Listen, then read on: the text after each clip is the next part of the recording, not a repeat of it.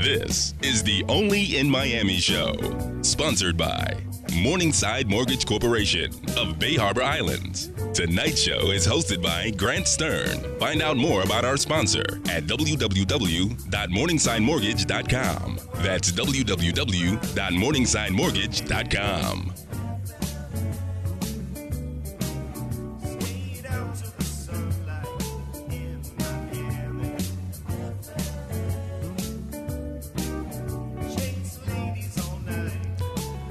This is the Only in Miami show, and I'm your host, Grant Stern. You can find me on Twitter at Grant Stern and everything about the show at www.onlyinmiami.co. iTunes, podcast, SoundCloud, and a whole lot more. Check it out at onlyinmiami.co. Well, if you're driving and judging by the looks out the window from our lovely new studios in the Blue Lagoon, you probably are stuck in some traffic. Kick those shoes off, relax, because we have a great show planned for you tonight. We have three amazing guests. First, we do have Congressman Ted Deutch. Congressman Deutch has been representing Florida in the United States Congress for the last 8 years. He's looking for another term in Florida's new 22nd district. It covers Fort Lauderdale and Boca Raton, and he will be joining us on the program in about 20 minutes or so. At the start of the hour, we have Richard Fineberg calling in about his book, and he's going to be appearing at the Miami Book Fair International this November 13th through the 21st. He's going to call in and discuss Open for Business with us. It is a book about doing business in Cuba, and you're definitely going to want to stay tuned and hear about this one. Then at the back half of the hour, we have Cathy Salustri. She's going to call in and discuss her book, The Backroads of Florida. And Cathy's book, I cannot wait to discuss. I think I've been on at least half of these backroads. So there's going to be quizzes. It's going to be a lot of fun. Stay tuned to tonight's show. But first, this is the part of the program where I get a few minutes to speak directly with you, the listening audience, about issues of importance that affect us in all of Miami and sometimes beyond. And tonight, I would like to introduce our Quick Voters Guide. We just published it to the website today, onlyinmiami.co. It's right there on the front page. You can't miss it. The 2016 Quick Voters Guide for Miami-Dade County residents is out, and I'm going to go over it really briefly for our listening audience, because there's a lot of questions besides just who do you want to vote for president or for senator or for state senate, state house. There's so many important down ballot issues, but the ballot items always confuse people. Sometimes they can be very dense, and I'm going to go over them very, very quickly right here, right now. So if you are looking to vote, because, early voting did just start today, and you can go to the polls anytime between today and November 8th to cast your vote, you do need to take a minute and consider this. So I'm going to help out. There are 4 Florida constitutional amendments, and I'm going to run through our endorsements very, very quick. No on 1, yes on 2, no on 3, no on 5. So to sum it up, in the Florida constitutional amendments, yes on 2, no on everything else. Item 1 is a solar ballot initiative that the Miami Herald unmasked as nothing more than a wolf in sheep's clothing. It is a lobbyist's creation to ruin the potential for a solar industry in Florida, possibly forever. Vote no on 1. That is no on 1. Yes on 2 is all about health care. Simply, if you believe that doctors should be allowed to prescribe whatever medication they believe is fit for a problem, vote yes on 2. No on 3. There is a disability tax break that is being pushed onto the ballot. And it seems like a great idea, but this is yet another tax giveaway. It's not a very specific tax giveaway. It could be ripe for abuse, ripe for fraud, ripe for people to use when they're disabled from being in service and some service jobs, but still able to work. So this becomes yet another tax giveaway that regular taxpayers will then pick up the tab for, and we should say no to 3 and no to 5 as well. 5 is another very, very complex tax break for senior citizens. It's almost incomprehensible, and frankly, Again, it's another tax break that somebody pays for. That somebody is the rest of us. There are 2 county charter items, and I'm going to tell you, you want to vote no on county charter special districts item and yes on county charter public records item. No on the special districts means that the county will still be in the business of regulating these special taxation districts that appear all over the county, and they are used to collect tax dollars to make improvements. Absolutely vote no on the county charter item for special districts. It would give the cities regulatory power that they cannot handle. Yes on county charter public records question. Why? It will make public records access better in Miami-Dade County by basically giving more accountability to citizens. Vote yes on the public records question. Now, there are 4 questions in the city of Miami, and we're going to call it a day. Yes to all City of Miami charter questions. Yes on the Jackson House lease to the Dade Heritage Trust. They're a respected nonprofit. It will give them a long-term place in Miami, and we need them. We need them bad. Yes on changing the runoff date for elections for mayor and city commissioner. The commission asked for it. They say that it's supposed to help with scheduling. Let's give them a chance. Yes on civilian investigative panel. Why? It will empower the city of Miami's civilian police oversight board. We like that. Yes. Yes on charter amendment guaranteeing city will follow charter and allowing residents to enforce charter. Do I need to even say more than the actual title? The title does say it all. The City of Miami charter had a bizarre loophole that let the city get away with breaking its own charter in property that is publicly owned on the waterfront. It was a terrible loophole. It has caused nothing but grief to homeowners, to residents who care about the City of Miami. Vote yes on the charter amendment guaranteeing the city will follow the charter and allowing residents to enforce the charter. That is your quick guide to all of the ballot initiatives that are citywide for the City of Miami or countywide for Miami-Dade County and the state of Florida, and we'll be right back. This is the Only in Miami show.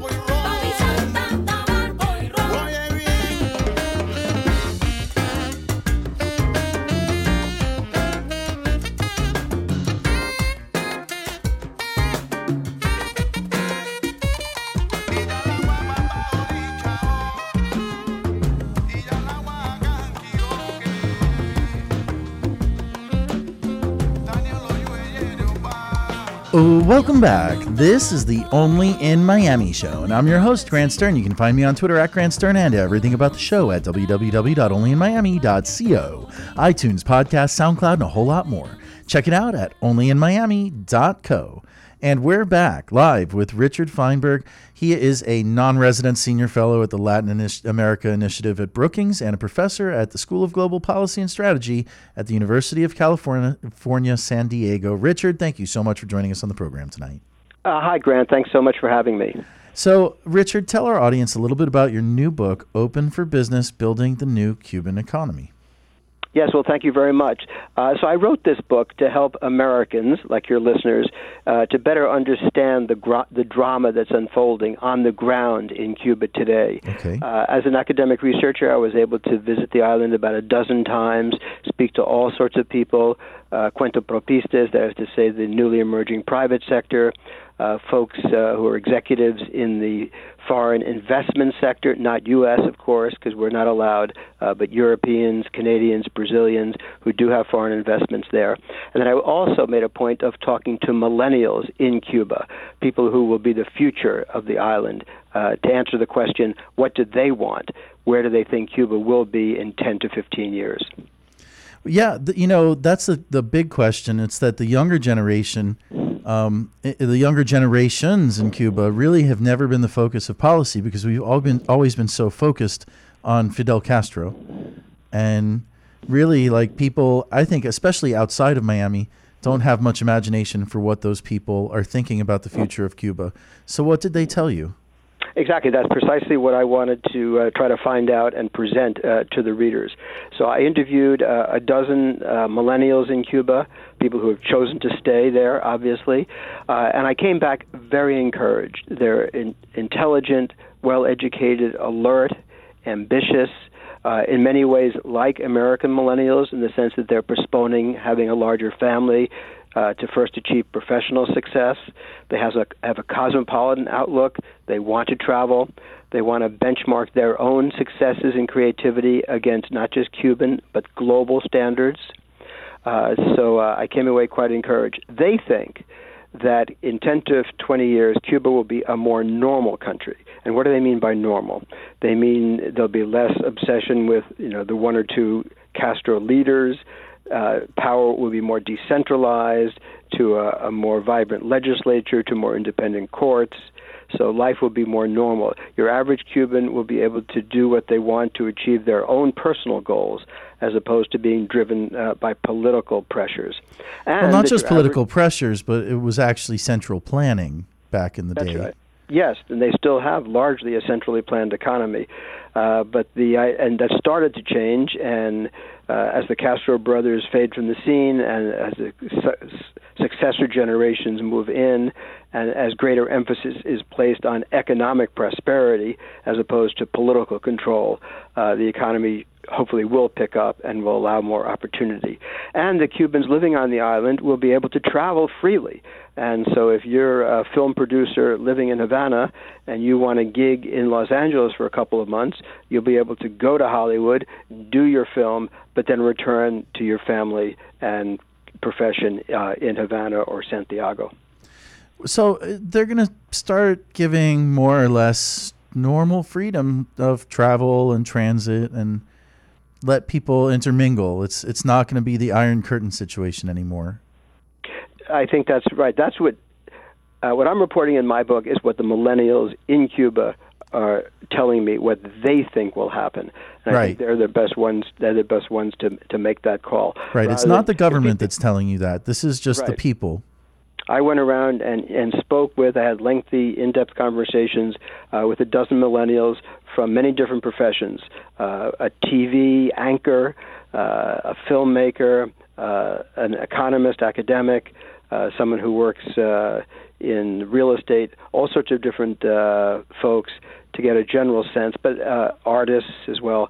And this is what I came away with. This general sense of optimism. They can't tell you what's going to happen, in the next 6 months, but looking further down the road, 6 years, 12 years, they do expect a more normal and more prosperous and hopefully and a happier Cuba, a Cuba more open and more integrated to the world, and a Cuba that, of course, will be very close to Miami. We're already beginning to see this now with the commercial air flights that are picking up now from Miami and Fort Lauderdale and Tampa.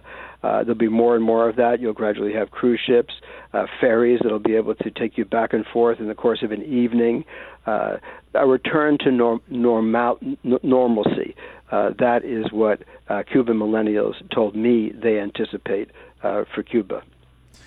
Well, that's really exciting to hear, because one day those Cuban millennials will have a say in how the island is run, and the day is looking like it's approaching, right? That's right. Well, so Raul Castro has promised to step down in a year and a half. Now, after him come a generation of bureaucrats in their 40s and 50s. We don't know that much about who these people are. They're survivors. We know that. They're fairly colorless. They're bureaucrats. They've gone along to get along.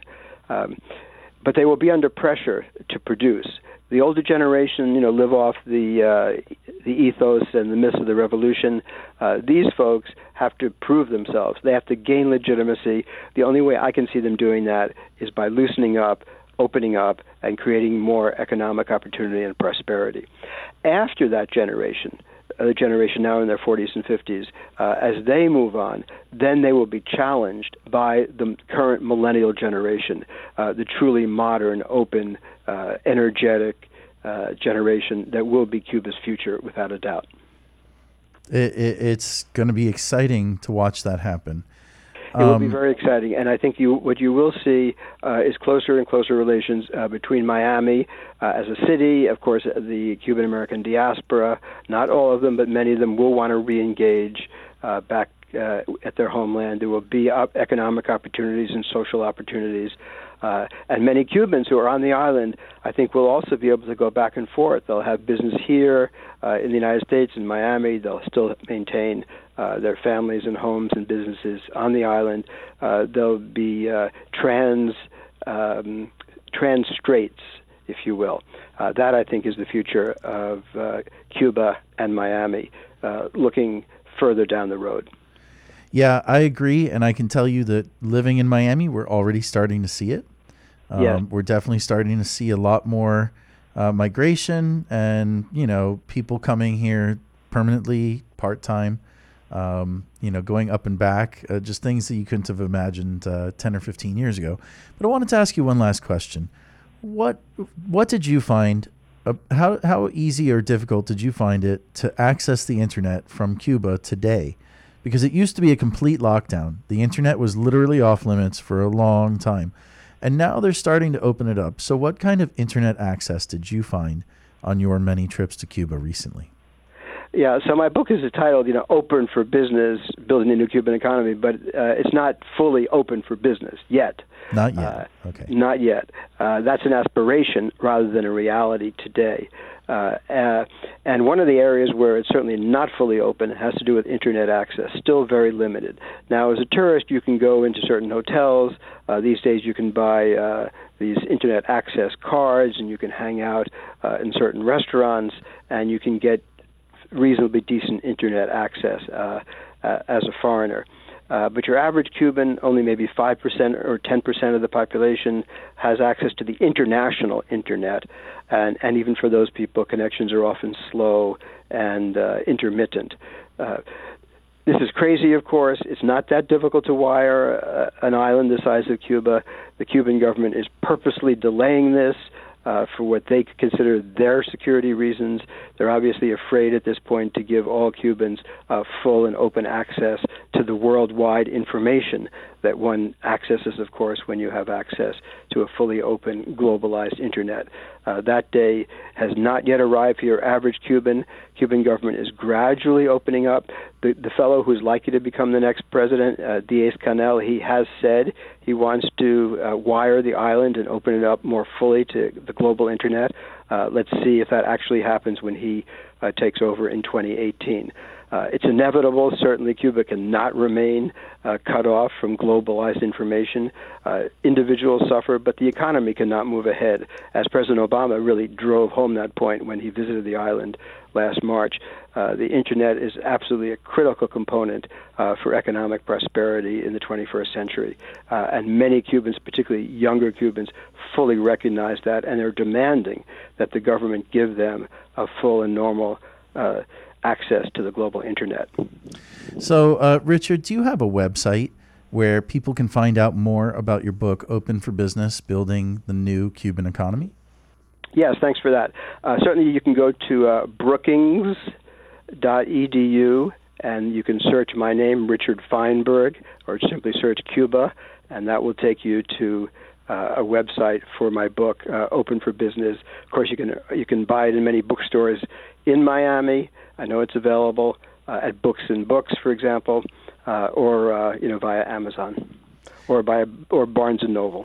It's readily available. And for those in our listening audience who would like to see you in person live at the Miami Book Fair International, which is happening from November 13th through the 21st, when are you going to be there live? I would welcome your listeners. I will be there on Saturday, November 19th at 3:30 in the afternoon. That's at the Miami-Dade College, the Wolfson campus. It's in room 7128 on building number 7. Again, that's Saturday, November 19th at 3:30 p.m. Welcome, everyone. Oh, yeah. Open for business and open for visiting at the Miami Book Fair International. Richard Fineberg, thank you so much for joining us live on the program tonight. Thanks for the opportunity, Grant. And we'll be right back. This is the Only in Miami show.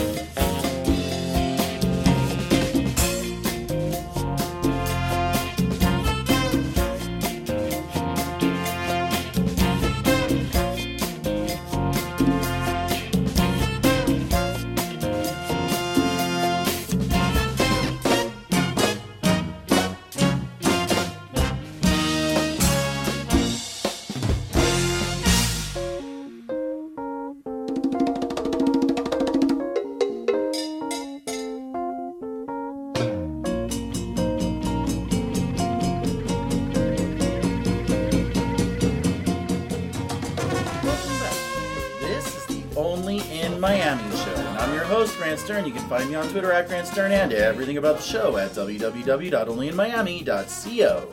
iTunes, podcast, SoundCloud, and a whole lot more. Check it out at onlyinmiami.co. And we're back with Congressman Ted Deutch. He is running for Florida's 22nd Congressional District as a Democrat. Ted, thank you so much for joining us on the program tonight. Great to be with you. Thanks. So, Congressman Deutch, tell our audience a little bit about the geographic area that you represent for Florida in the United States House. Sure. The district that I'm running for re-election in runs from Fort Lauderdale all the way up the coast to Boca Raton and Highland Beach, and then across Broward County through Pompano and Wilton Manors and Oakland Park over to Coconut Creek and Margate, Parkland, and Coral Springs. So it's a lot of Broward and then a piece of Palm Beach County as well. So it sounds like you represent a lot of coastal areas in Florida, right? I do. The whole coastline from Highland Beach down to and including Fort Lauderdale. Well, I wanted to ask you a few questions about the impact of climate change on Fort Lauderdale, because down here in Miami, we actually talk about it a lot, but we really don't speak about what's going on in Fort Lauderdale, which is actually called the Venice of the Americas. Are they feeling the same kind of impact from climate change that Miami Beach has been feeling? Sure, absolutely. In fact, I was just recently down in Fort Lauderdale on Las Olas, right during the King Tide, and we did an event. We had a discussion in someone's office early in the morning. It was a beautiful South Florida day, and from the moment we started our discussion until the moment we walked outside to see what was happening, this was less than an hour. It went from being completely dry to, I walked out into about calf-high, almost knee deep in water. And that's a direct result of what we're dealing with. We've got climate change, which is leading to sea level rise. Sea level rise affects all of South Florida, Miami Beach, and then up to and definitely including Fort Lauderdale and all the way up the coast into Palm Beach County. It's a real issue, and I'm trying in Congress to draw attention to the issue so that we can take some action in a bipartisan way to do something about it. Well, that's a big question that people ask me. What is the federal government doing about sea level rise? Because I've heard that they're contributing very little towards what Miami Beach is doing to fight sea level rise. Is Congress considering giving coastal communities money to help mitigate sea level rise and make these communities more resilient? Right. So there are two things that I think Congress needs to do here. The first is short term, and that's making sure that every time we talk about the need for infrastructure, and everybody loves to talk about that, Democrats, Republicans, everyone knows that we have to invest in roads and our ports and airports, seaports, bridges. People get that. We need to make sure that those infrastructure discussions start right now to include climate change and the effects of climate change, so that when local communities are taking action, whether it's changing the drainage that they have, raising the roads, whatever the issue is, that's something that Congress and the federal government values as an important infrastructure investment. My hope is that with the new administration, we're going to be able to make those kinds of investments. So that's one, short term. Longer term, Congress has to be willing to tackle climate change and to look at ways to prevent it from getting worse. And that's something that our bipartisan Climate Solutions Caucus has been working on, to look at climate change from not just an environmental issue, but an economic issue, a national security issue, a business issue. These are important issues that everyone else seems to be dealing with. It's just about time that Congress focuses on them as well. Well, President Obama directed our government and diplomatically to sign the Paris Accord. And very recently, it didn't get very much attention compared to Paris, but there was another treaty amendment in Kigali. Do you think that the government will continue to seek reductions in carbon and clean energy improvements if we choose a Democrat, and do you think that it will be the same if voters choose Republican representatives? Well, I'll answer that two ways. At the top of the ticket in the executive branch, the president, it makes a real difference. And we have Hillary Clinton, Secretary Clinton, who has really led the fight to address climate change internationally, both as Secretary of State. It's an issue that she's focused on for a long time, and then Donald Trump, who's the Republican nominee, still isn't quite sure that we really have had any impact. Man has had any impact on climate change and whether men and women can do anything to stop it. So yeah, there's a big difference. If Secretary Clinton's elected, there'll be a serious effort to work with the international community to help ensure that we lead the way in addressing climate change. It'll help our economy enormously. That's that. At the congressional level, there is bipartisan support, certainly in South Florida, for doing something to address climate change because we're on the front lines. And so my colleagues from Miami-Dade County and Broward and Palm Beach, whether they're Democrats or Republicans, for the most part, they understand that we can't afford to put our head in the sand here because the sand, frankly, is our beach and the water is encroaching. So we've got to do something about it. If we have a Democratic president, Hillary Clinton, who's focused on it, and a Congress that continues to focus on it, we'll be able to get something done. Well, let's talk about a different issue that's impacting every single Floridian, and I don't think it's getting the full attention of people, even though it's just as an important a race as the very top of the ticket, and that's Florida's Senate race. What's your opinion of the state of the race between Democrat Patrick Murphy and his Republican opponent, Marco Rubio? I think it's a very close race, and we've seen it's not just a question of looking at all the polls and then figuring out what the numbers are generally. It's really just a question of what direction the numbers are moving. And as Donald Trump has continued to make statements that are just so hard for people in Florida to accept, not just the demeaning way that he's talked about women and Hispanics and Muslims and Jews and people with disabilities, even putting those aside, in the last debate, when Donald Trump went after the men and women who serve in so many ways in our intelligence community, trying to keep our community safe, and said that they don't know what they're doing, just as he said that he knows more than the generals, in a state like Florida with so many veterans and people who are military families today, that kind of talk has caused an awful lot of people to turn away, Republicans and independents, to turn away from Trump. And as that's happened, they then look at the Senate race and realize that Marco Rubio continues to support Trump.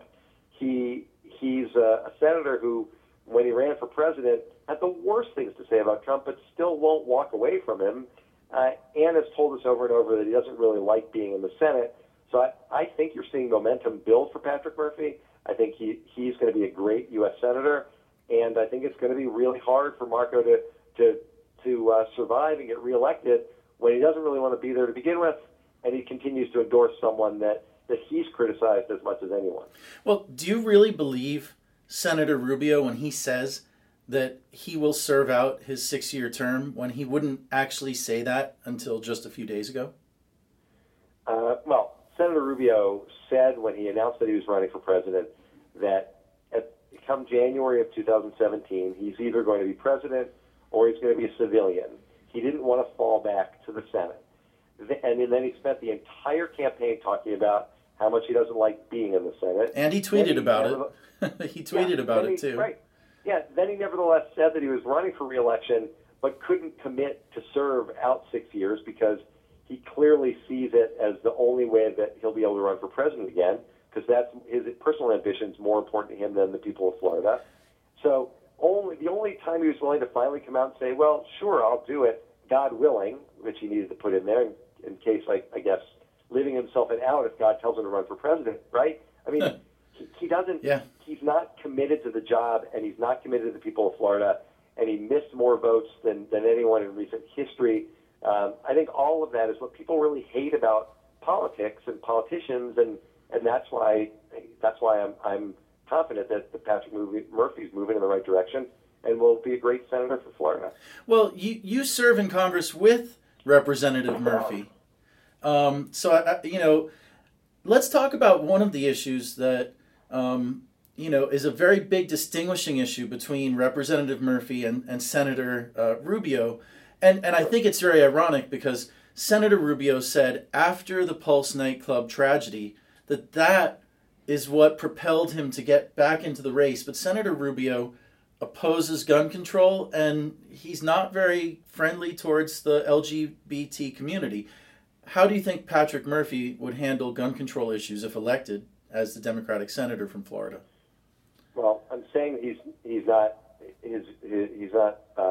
so friendly to the LGBT community, is putting it mildly, I think. And Patrick's a strong believer in marriage equality and has been a great ally to the LGBT community. But you're right.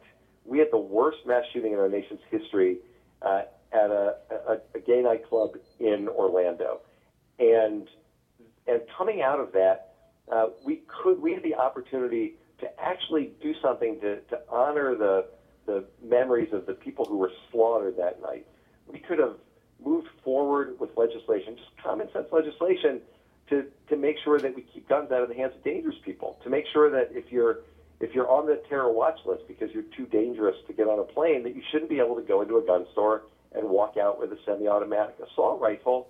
And Patrick's been very strong in saying that that's the kind of common sense approach that we ought to take, that we need to take. And he's spoken to the families, and he knows the heartache, and he knows that Congress has to act. And unfortunately, Senator Rubio is so beholden to the gun manufacturers that he's letting that take priority over the interests of the people of Florida and the overwhelming majority of people who think that common sense gun safety legislation is needed now more than ever.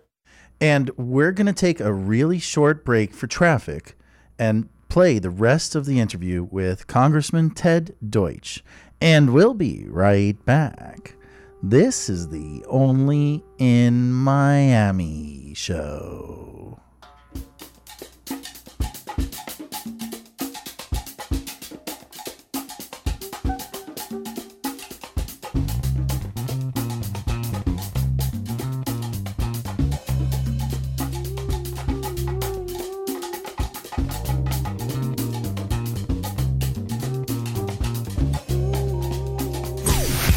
The Biz, time saver traffic. 95 northbound slow from the 112 up past 151st. An earlier accident cleared on 95 southbound. You may see some delays after Miami Gardens Drive. And in Fort Lauderdale, we have an accident 95 southbound between Commercial Boulevard and Oakland Park Boulevard. That's your South Florida traffic.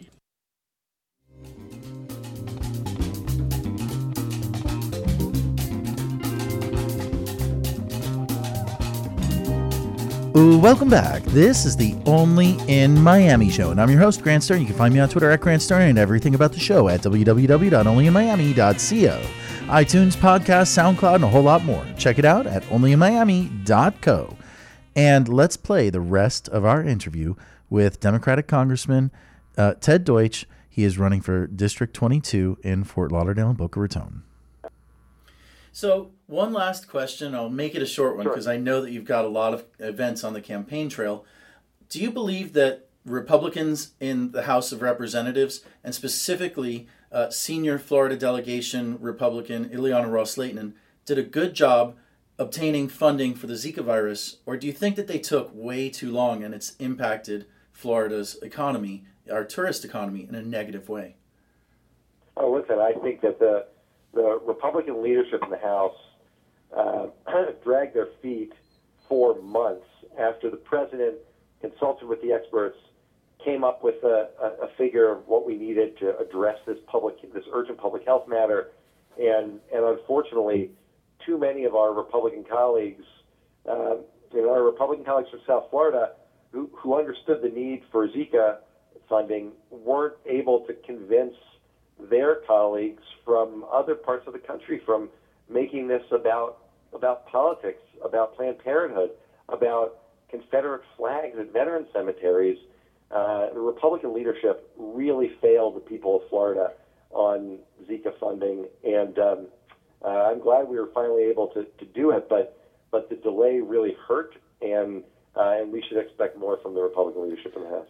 I just want to read this because it really shocked me when I saw it. The Miami Herald endorsed Congressman Ross Lehtinen and said that she did a strong job securing federal Zika fighting funds. Do you just agree or disagree with that statement?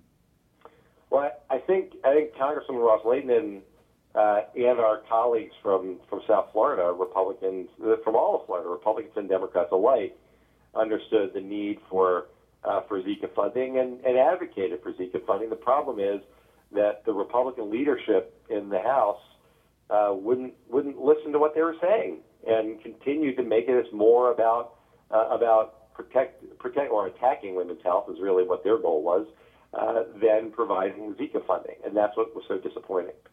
Well, Congressman Deutch, thank you so much for taking the time to join me tonight. Would you like to give out some contact information so voters and those who are interested in finding out more can contact you online or find you on Twitter? Sure. They can follow on Twitter at Rep. Ted Deutch. They can find out information about the campaign at Deutch for Congress, and both the campaign and our official accounts are on Facebook, and we post lots of information. I encourage people to sign on and follow along. Occasionally put up some pretty good Instagrams too. So hopefully they'll follow all of them. Well, again, thank you so much for joining us on the program tonight. My pleasure. Thanks for having me. And we'll be right back. This is the Only in Miami show.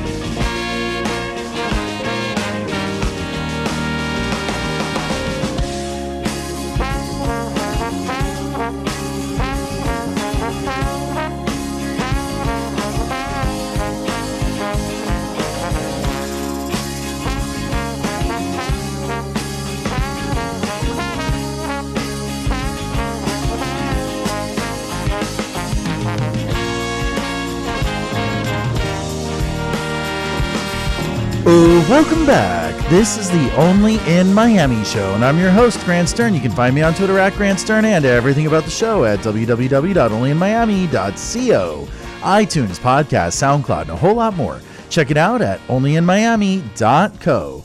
And today we actually just released our voter guide, our quick voter guide for all of Miami-Dade County residents. This is just on the ballot initiatives, Florida ballot initiatives, Miami-Dade County ballot initiatives, City of Miami ballot initiatives, and Miami Beach ballot initiatives. It's the quick voter guide. Go to onlyinmiami.co. Check it out and vote early. Do not vote often. Just vote early. But check it out at onlyinmiami.co. That's why we put it there for you. Cathy, are you there with us? I am. How you doing? This is Cathy Salustri. Thank you so much for joining us on the program tonight. Thanks for having me. So you wrote the book Backroads of Florida. Tell our audience a little bit about Backroads of Florida and why you're going to be at the Miami Book Fair International November 13th through the 21st. Backroads of Paradise came about because I found a copy of the WPA's Guide to the Southernmost State. During the Depression, part of the Work Progress Administration was Federal One, which took care of artists, essentially. And one of the projects was they took out-of-work writers, and they say that's writers who had no money and no prospects, and I always say, well, that's basically all writers. That's all writers anyway. And they commissioned them to create a series of driving tours for every state. Now, in Florida, we were incredibly lucky because one of those writers was Zora Neale Hurston. Another one of the writers was Stetson Kennedy, who was just an amazing folklorist. Well, they created these guides, and the front half is mostly almanac information, but the back half was 22 driving tours of Florida's main roads. And what was so cool was that once we built the interstates, these roads all became back roads. They didn't become anything like they were. They weren't the way you traveled into Florida. It wasn't the way if you wanted to go from if you wanted to go fast. Right. So they all pretty much became commuter roads. And I was really a little obsessed about what happened to them and what would happen if you tried to drive them the way the WPA suggested in the 30s. So you retraced the steps. I did. I spent a month with my boyfriend and our dog in a 21-foot camper van, and we put about 5,000 miles on that van retracing those roads. That sounds like a lot of fun. So did you manage to make it, and this is a quiz, by the way, did you manage to make it to the one back road that probably everybody has seen and nobody knows, but it's got some of the world's most amazing planned communities? Which one is it? Amazing as in good? As in good, not amazing as in, Florida man. This is a quiz. I'm thinking of all these different communities, and I'll give you a hint. More. The Truman Show. Oh, yes, absolutely. I did. That's US 98. And I'll tell you why I don't think of those as a planned community. When you're talking about the Truman Show, you're, of course, talking about Seaside up That's in right, the Panhandle. Seaside, Florida. When we were in Seaside, we started talking, this is what I did. It's not a lot of fun to travel with me if you don't talk to people because it's all I do. I started talking to the wait staff at one of the pizza places in Seaside because, wait staff, when you're traveling, they give you the best picture of an area. And I found out that, according to our waiter, only one person lives in Seaside full-time. Really? That's it? Yes. Now, I don't know if he was being overly dramatic for effect or perhaps a tip, but, I have since there was a great article in Garden and Gun from a woman who spent some time there, and sure enough, it was a vacation home. And they're beautiful. And so when you say a planned community, I don't think of Seaside and watercolor and things like that because they're not always full-time homes. But my God, that's chapter 1 in the book, US 98. And I'll tell you what, I ate my way across that road. It's easy to do. Very, very easy to do, especially in Apalachicola. Oh, the oysters. I enjoy oysters so very much. And I just, people who come from up north and they don't understand the beauty of a Florida oyster, there's just something amazing. And I was down in the Keys a few years ago, and I'm not going to say the name of the place, and they were bragging about all these oysters, and they had the origin of the oysters on a chalkboard, and none of them were from Florida, and we turned around and walked out. Aww. So, yeah, we stopped at Up the Creek Raw Bar and Boss Oyster there. It was a phenomenal, gluttonous trip. I bet. As you can probably tell, I have spent a little bit of time on Highway 98 myself. At Carabel, where they have the world's smallest police station and a very nice beach. It's really very scenic, and I think a lot of Floridians have not been there yet. Let's talk about another one of your favorite back roads, because there's a lot of them in the middle of the state. They're all my favorites. Okay. It's like asking me to pick a favorite cheese or a favorite child. I can't do it. Every time I'm on a road, I say, "Oh my God, this is my favorite." So, which one did you want to talk about, though? Oh, there's so many of them, but let's talk about. US 27 is a very, very, very long highway. It actually begins in Miami and traverses the state and goes all the way north to Tallahassee. And then continues north. So let's talk about some of your favorite spots on US 27, because that is one epic highway road that really takes you from one part of the state to the next. It is a tremendous road. Now, I do want to say we were trying to I was trying to stay true to the WPA tours. Okay. And US 27 didn't go much past Ocala in this tour. And it wasn't necessarily, I'd have to check my notes. Some of these roads weren't called by the same number in the 30s. So we basically traveled from Ocala to Lake Okeechobee on 27. But one of my favorite things to do off US 27 is I like to drive the ridge. I like to, people don't realize that we have mountains in Florida, and we do. That's right. Lake Wales Ridge. You can go off US 27 through the citrus groves and go up a little hill because this is one of the highest points in the peninsula. That's right. We're all going to have to move there one day. At least that's what the scientists say. We are, probably, but until then we've got a pretty good life. But I like to go there. I like to go into I like to go in the Peace River off US 27 because it's one of the inland rivers where you can find shark's teeth because it used to be beachfront. And so you will find fossilized shark's teeth and dolphin ear bones, and other people have been lucky enough to pull mastodons out of there, but I've never done that. Neither have I. I like any of the citrus. Any place you go. We stopped at the Citrus Tower and rode it to the top in Claremont. US 27. We went to the Lake Ridge Winery, which Florida makes some wonderful rum. Okay. And we stopped at the winery. So I'm not a huge fan of muscadine wine, but they do make a nice port, and they have the vineyards there. So. Well, when you're talking about Lake Wales, there's only one place I think about, and that's the Bok Tower.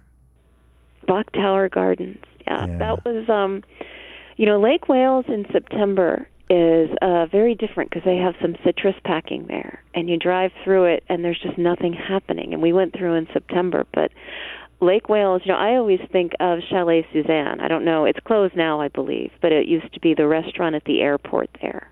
Huh. And they had soup. You could buy all kinds of soup. That was their claim to fame. Interesting.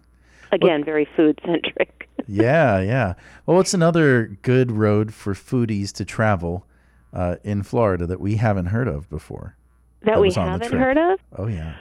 Well, honestly, US 98, like I said, is tremendous. If you really, really want to enjoy some food, though, and some interesting different types of food, I tell people that you should always take US 41. And US 41 was my Everest on this trip because it was the last chapter I wrote. It's not the last chapter in the book. I didn't know how to make it into one chapter, and that was what the publisher wanted. Because you start up at the top of the state with US 41, and as you drive down, it's just it's everything. So sure. US 41, you get close enough, you can get some seafood in parts. US 41, as you go up north, you're going to get freshwater shrimp. You can find Tupelo honey, which is really a neat thing. You can find Mayhaw jelly. It's really got these different things that maybe you don't associate with Florida, or in the case of Mayhaw jelly, a lot of people don't even know what it is. That's right. What is Mayhaw jelly? I've eaten it, but what the heck is that stuff? It looks like a cranberry. Right. It tastes nothing like a cranberry. It doesn't. And they actually Mayhaw trees grow as far south as Volusia County or Daytona Beach, but they don't, they're not as prolific, I guess, as they are over towards the western edge of the state, or the western middle of the state, if you will, if you're considering the panhandle. And they grow in low-lying, boggy areas. I mean, so it makes sense that it's going to be in the same area where we have a lot of Tupelo trees, because Tupelo trees produce the honey. Right. And they're out in the swamp, and that's why it's such a unique honey, is it's called monofloral.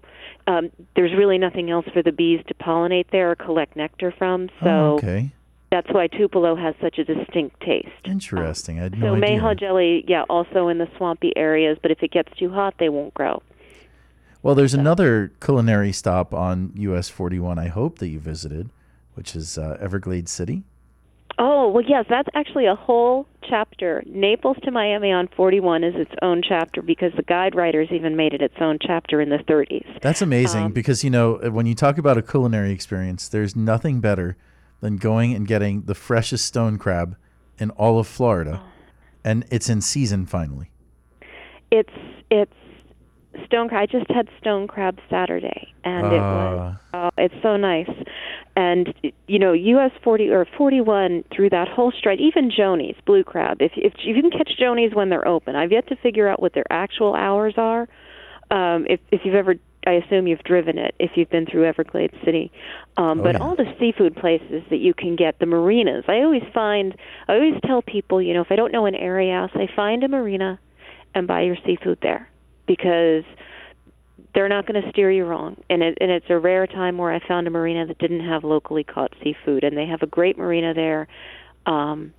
We went for a boat ride. A friend of mine is related to Toch Brown, because everybody who's lived in Florida long enough is apparently related to Toch Brown. So we did a boat ride down there on the airboats, and then we had to eat all the things, which became a theme.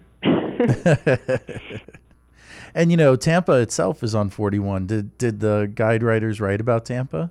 What was interesting is they wrote about Ybor, but they didn't write as much as you would think. The things that we think of as being our main population centers now, Orlando, Tampa, Miami, first of all, weren't as heavily populated in the 30s. And Here's my turn to quiz you. Do you know why? Because it was a hazardous place with mosquito-borne illnesses that could kill you. Yes. Well, that's still a hazardous place. What's changed? We have air conditioning now. Air conditioning, sure. So we didn't have air conditioning, so our populations. That's why Tallahassee is the capital that it is, because at the time it was halfway between the two largest population centers, and that would be Pensacola and St. Augustine. And I can tell you, air conditioning or not, Tallahassee is not very habitable. So Tallahassee is an interesting place. It was a challenge every time we went through it. So and as a result, the book, when we talk about Tampa, there's a little bit about Ybor, which is actually where I work. I work in an old cigar factory, so there was some of that.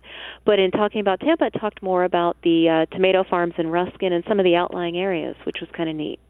Yeah, well, Ybor City has a very rich history. I mean, it's really the oldest part of Tampa. That's where the first Cubans that came to Florida as permanent residents settled. Well, and like I said, I'm sitting in an old cigar factory right now at work. I'm the last one here. If I scream, it's because our lights are on a motion sensor and I haven't moved.